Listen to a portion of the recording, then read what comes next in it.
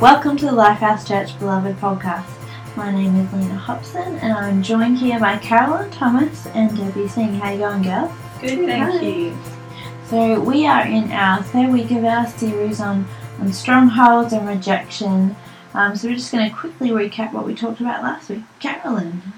Right, I'm glad that they trust me to recap, so I'll try and keep it brief. But no, we just have a joke about the length of Carolyn's answers compared to. But I said it's because I've been alive longer, so I had more stuff to deal with. Okay, but basically the part that I'd like to really look at, or just recap briefly, is the intended purpose of a stronghold. And last week we talked about that, the purposes can come from two different sources, and one is the enemy, of course, and his purpose is to keep us in bondage.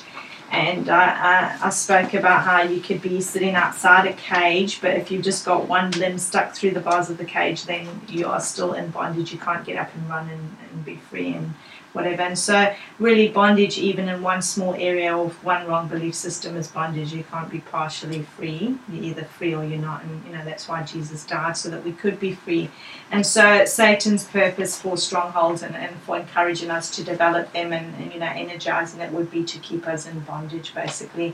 And then the other purpose that we have, that we think we are actually doing it, building these strongholds that are built to defend belief systems, and we're thinking that we're doing it to actually protect ourselves, but it doesn't do that either. It just keeps us in further bondage as well.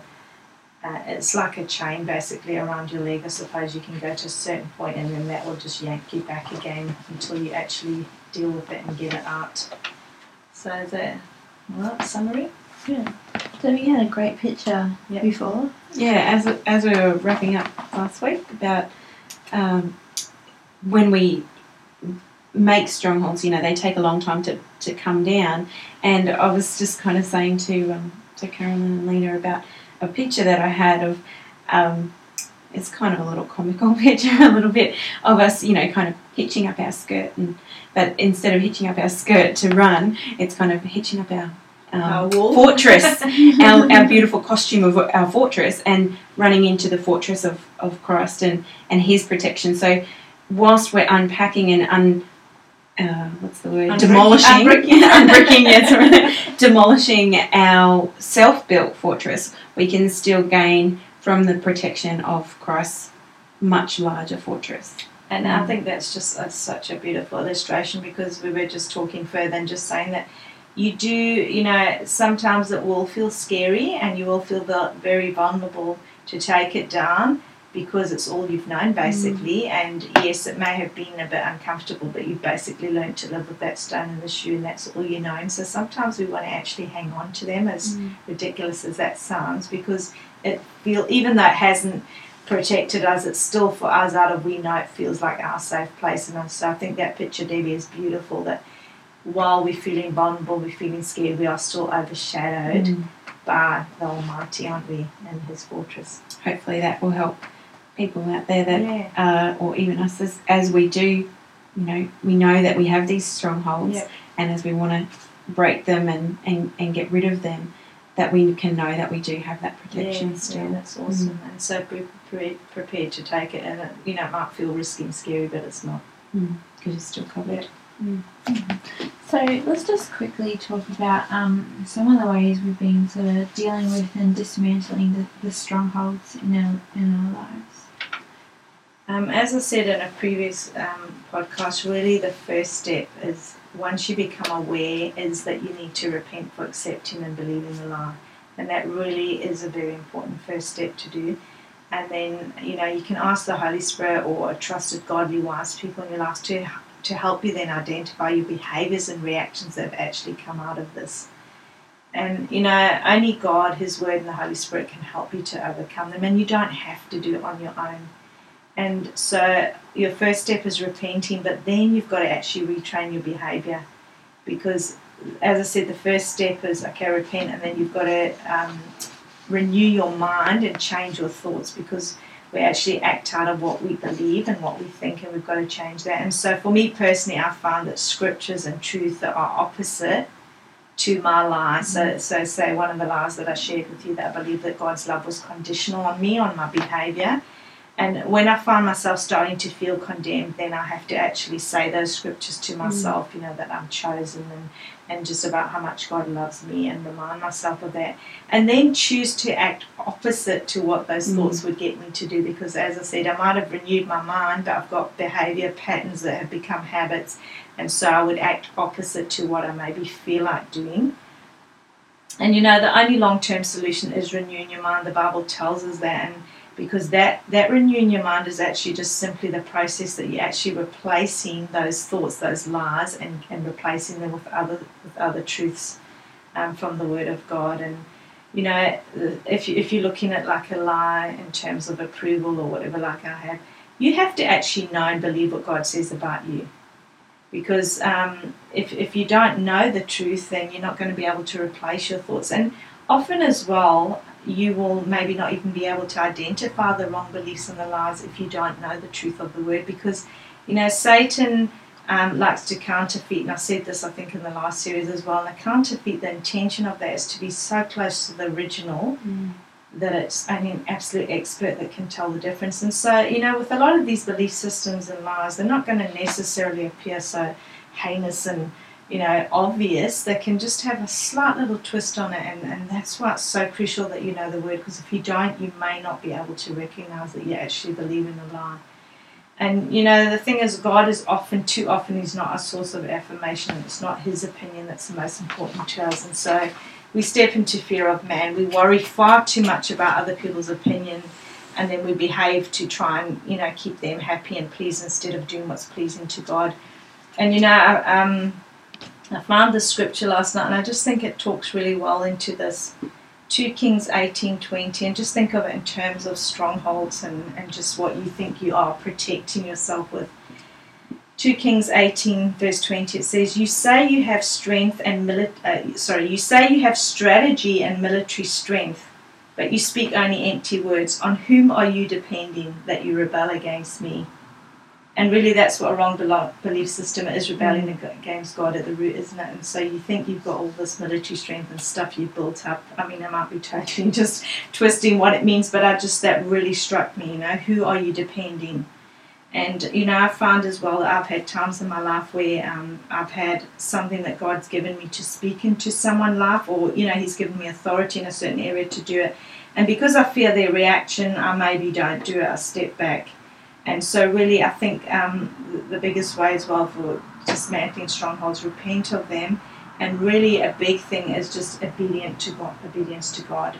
Because if you're really focusing on that, then you can't please man and God at the same time. So that helps with the fear of man, and so that's my long short answer. Great, thank you. I found myself that I began to have a lot of breakthrough when I did that actual action. That was the opposite to what my mind was telling me.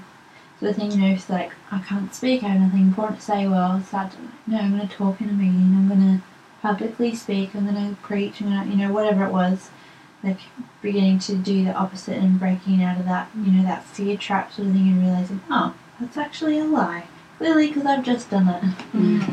And you see that in turn, then you're doing the opposite, and that behaviour and the reaction you get it will reinforce the truth now that you're trying to put in, which is awesome.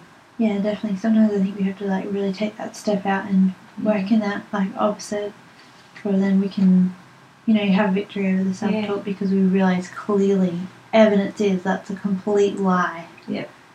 Fake it until you make it, and I mean that's not as bad as it sounds. It's that basically. When you act out because the truth is there, and it might take you a while to actually believe it, because you've got to keep putting that truth before you and keep saying it. But as you say, once you're aware of it, you actually do the action anyway, and then eventually, the belief. Yeah, it's good. I agree. Yeah. All right. So we're going to speak now a bit more about rejection. We've been mentioning it a bit, but now we're really going to dive on into rejection. So we're taking rejection to mean, considered worthless, to throw away, to disregard. Is that your electronic version? The free dictionary. No, that's good.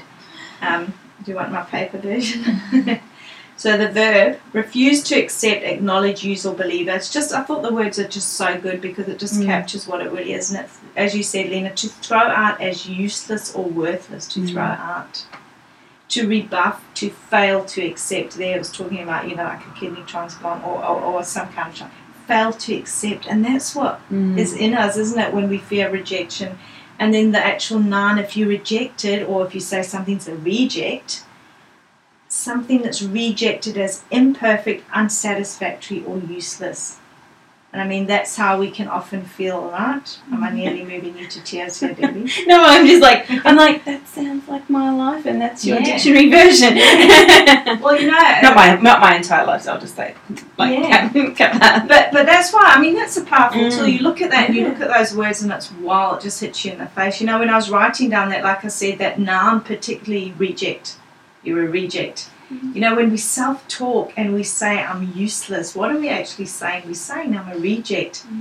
And then think of that. Now go back to that Corinthian scripture about arguments and pretensions that set themselves up against the knowledge of God. So thought, so I'm saying about myself, oh, I'm useless, so I'm a reject. How's that for a thought and a declaration, if you say it out loud, setting itself against the knowledge of God? Because what did God say?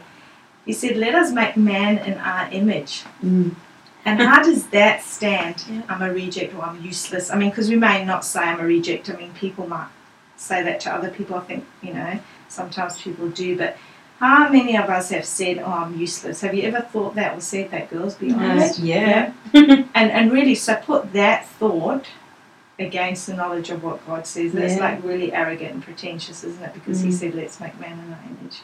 Again, that's why it's so important to just go to God, to use him as your mirror. Yeah, definitely. So let's put a quote by Joyce Meyer from her book The Root of Rejection. Your perception is how you see things. I want to say again that many times you feel that someone is rejecting you when in reality they are not rejecting you at all. Sometimes you suffer a lot simply because of an overactive imagination. Does anyone agree with this? Well, I don't know about anyone else, but when you read something and it's like the last thing that usually slaps you in the face the biggest. Yeah. The overactive imagination. I know all about that.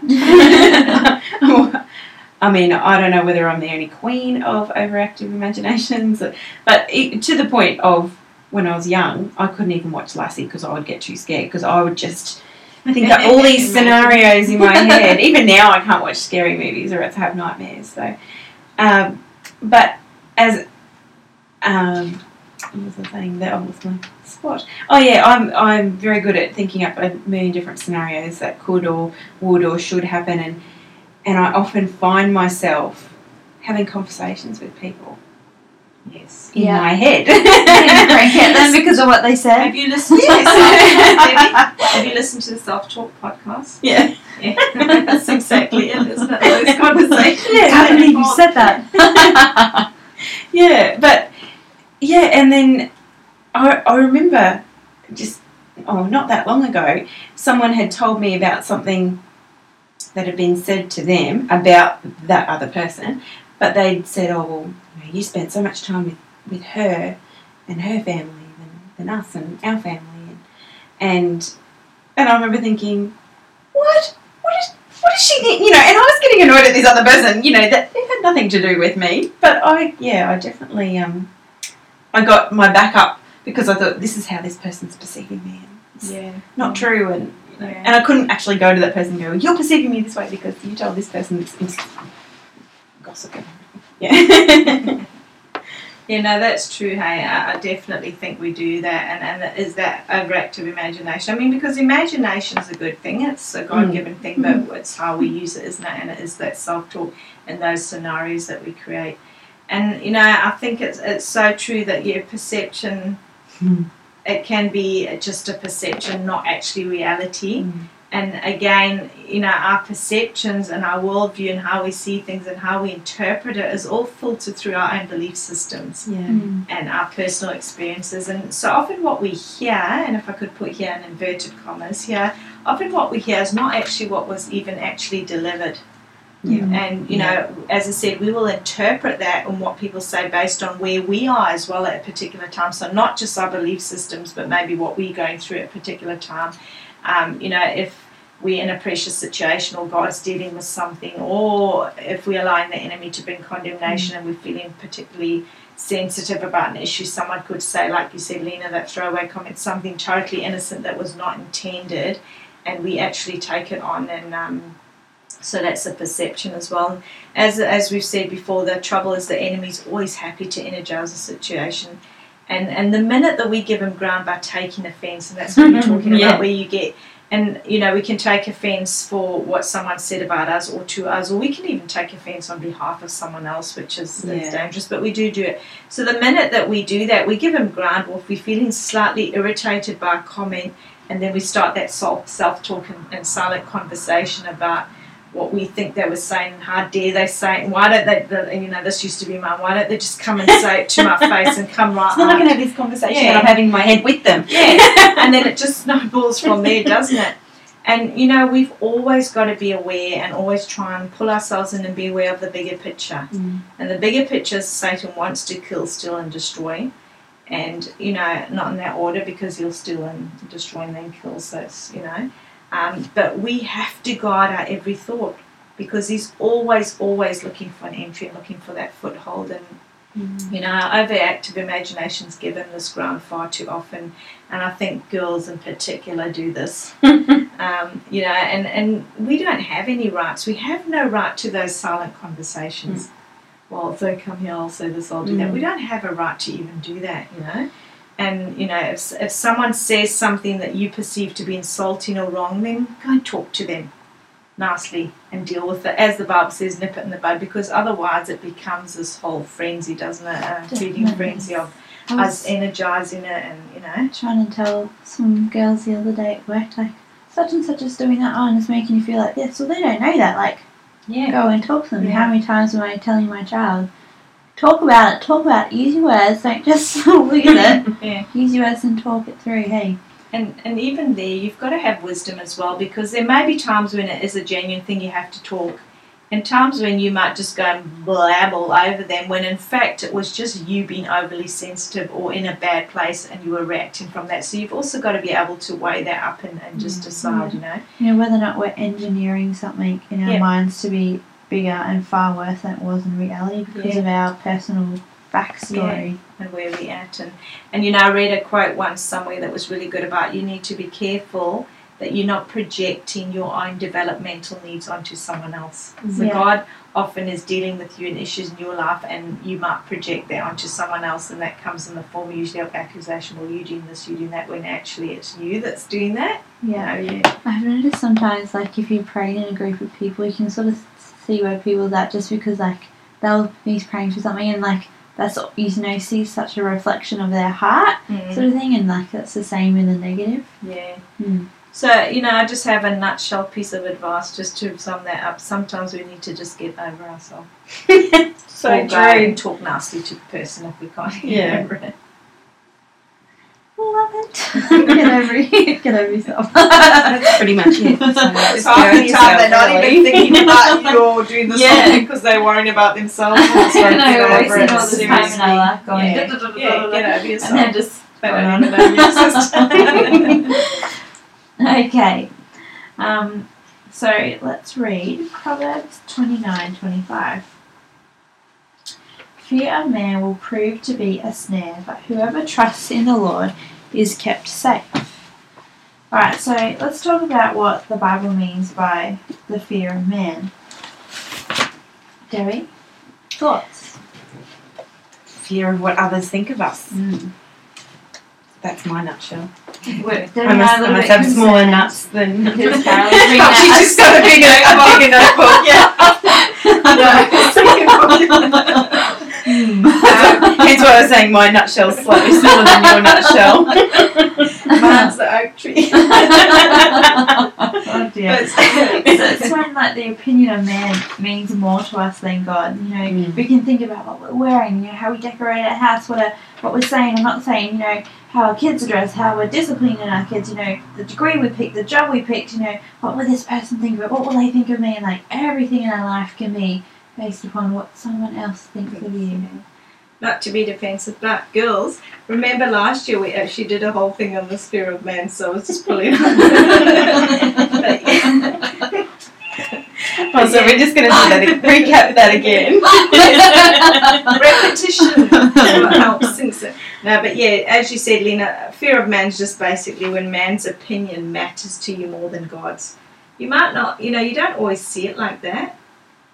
But when you're so consumed with someone's opinion, and often it's the opposite to what God says. I can remember there was a situation I was dealing with a couple of years ago, and I had to go in and actually speak to someone and bring some correction. And, you know, I agonized over it for weeks, just, you know, making sure my heart was right towards him and the way I would deliver it and whatever. And, you know, it didn't go well, but God had warned me about that as well. And I'm like, well, God, if you know that it's going to be like this and I'm just going to end up getting whacked and accused or whatever, not physically whacked, but, you know, accused, why do you send me in? And he really showed me that, you know, part of my ministry and stuff, there's going to be times when I'm going to have to go in and speak. And, you know, because he gives people warnings, he gives them chances, and he usually uses people to do that. And so there are times when they won't react in the way that you would hope, but he still wants you to go in and do it. And so that was one of those kind of situations. But, you know, afterwards coming, you know, a lot of lies and stuff that came out of that, and accusation,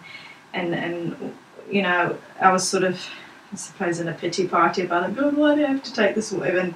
And God just like got me to hold my two hands up like as far apart from each other as they could go. And he's like, okay, where is this person's opinion of you? And I'm like, over here. And he's like, what's my opinion of you? And it's like opposite over here. And he's like, so what's the problem then? And you're like, yeah, right. Kind of told myself in it, you know. If we were both in the same hand, we would have had a problem, right? But really, so it is that when man's opinion matters more than God, and often what happens here is that we'll end up compromising to gain some sense of acceptance or to gain approval from that person because we're worried about their reaction and we fear what their opinion's going to be. Yeah, really, you know, we allow that opinion, that fear of man to rule our lives rather than the freedom we have in Christ Jesus to be ourselves, which is really important because God designed us for a purpose. You know, he doesn't want us to be another person and change who we are to fit into someone else's idea of us. So, why do we even concern ourselves so much with the opinions of others? Because we don't have our identity or our sense of worth rooted where it should be. It needs to be rooted in Christ and what God says and what God thinks of us. And if it's not rooted in there, then we are going to look for approval from wherever we can get it. Going to look for affirmation from others instead of God. And it's because then we're looking for affirmation and approval from them that we actually care about what they think about us, because their opinion of us is, we don't want, you know, that's important to us because that's where our approval is coming. We don't want them to reject us. We don't want them to disapprove of us, and we don't want them to disapprove of anything that we do or maybe anything that we don't do. So it's really about where your identity is. Yeah, definitely. You know, and you know, not trusting the heart of God and believing what he says is true. I was just thinking, why did I even put an answer down, Carolyn's? No, I'm not having a go at you. I'm just saying what you said is bang on right. Yeah, that's so true. Yeah. So what does the Bible mean? It says, you know, the fear of man will prove to be a snare. So what does this mean? It'll trip you up, make you divert your focus from God to man, and it can capture you long term in fear and rejection. Yeah, definitely. I like that long term, captures you long term. Yeah. Yeah. It really traps us into like this cycle of like addiction to this other person. Yeah. It's another person. Addiction to another person, that's good, Lena, and that's true, that's what it does. Yeah. Yeah. Yeah. Do you want my paper dictionary definition? Go man. Alright, a snare is a device, and I just use this because they are so, you know, it just really resonates. A device for trapping, a flexible loop that is drawn tightly around the prey. I was just thinking of those words when I was writing flexible loop. So at first it doesn't appear, Yeah. it appears harmless and you've got a bit of room for movement.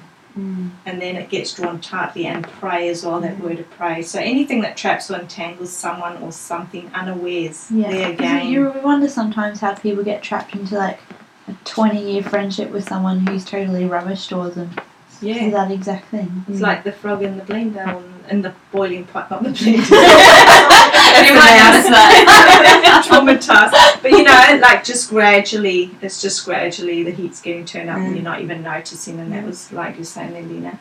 And you know, the problem with the snares as well, the more you struggle, the deeper you become entangled. And think about that for a moment in terms of fear of man. Being so concerned with another person's opinion is a snare, it's a trap that entangles you.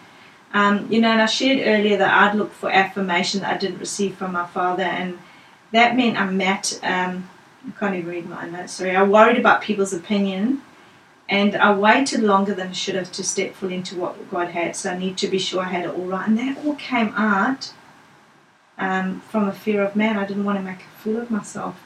And you know, I said as well that I had a sense of shame, and even now, like at school when it's Easter hat, bonnet parade and all this kind of stuff, like I can stand up and preach and not feel any shame and stuff, but anything like that where I have to look a little bit ridiculous or make myself doing something that I consider ridiculous, but it's not even just, I'm just being a drip and I don't want to do it. It's just this mortifying, deep shame. That I was just thinking I'm the total opposite. I'm like, yeah, make a fool of me. Okay. I think that'd be really good in one of those like full-on bodysuits, like Mickey Mouse or a bear or something, because no one would see me. Like a mascot. You know, and I know I've had a lot of people, especially, you know, some of my younger teacher friends try and encourage me by buying me bunny ears or, you know, trying to sort of coerce me into doing it, and, you know, every other teacher's doing it. And it's more, I like really came to realise it's more than just like, oh, I don't want to do it, or I'm just being a bit of a drip. It was this deep mortifying shame that I had, and it's out of that, like, I don't want to, what are people going to think? I don't want to do anything that I feel would make me look like a fool. And you know what the worst thing was, hey, so last year, like, okay, I gave into all this peer pressure and thought, okay, all the teachers are wearing hats for Easter bonnet parade, and you have to actually walk around the hall with your class, and all the parents are watching, and the whole school and everything. And you walk around like one by one, the class, you know, teacher at the front. So I gave, Nina's laughing. I gave in to this. Make it sound like it's really serious. Well, it is for me. I have sleepless nights. I gave it and decided I would wear this jolly hat and just do it, blend in, because then I'm trying to tell myself, well, you stand up more if you're the only one not doing it, okay, so just do it. So I borrowed my niece's hat, but the problem was they then decided to judge the teacher's hat, which teacher's got the best hat, and guess who won? You did. And so, of course, then I have to go up on my own again and get more attention. So it's just like, so this year it was just bunny ears, but I did get a photo and get put in the local newspaper. I was trying to teach you something there. Oh, I love it. It's like me with dancing. I've always really enjoyed, you know, having a bit of a dance sort of thing, but always been like totally petrified because people can see you on the dance floor looking really stupid. It was so good. I was at a wedding a couple of weeks ago, and I was like, I just don't care anymore what other people think I look like. You can enjoy it. Completely stupid. Wish you could have seen Go it. have fun anyway. Yeah, I don't do dancing now. Neither does David. Neither does your son. He dances in private. Oh, and No, so we just cut that off. It's sorry, awkward. girls. About your seniors. Okay, no, it's still above board. It's still above board. Right, before no, I've got them in stitches. Right, before we go on to the next question, I've just got a few consequences of sneeze, but maybe I'll save it till next week then, huh? Yeah, I'm getting the signal. Yeah, I think save your wisdom. Or are you dancing?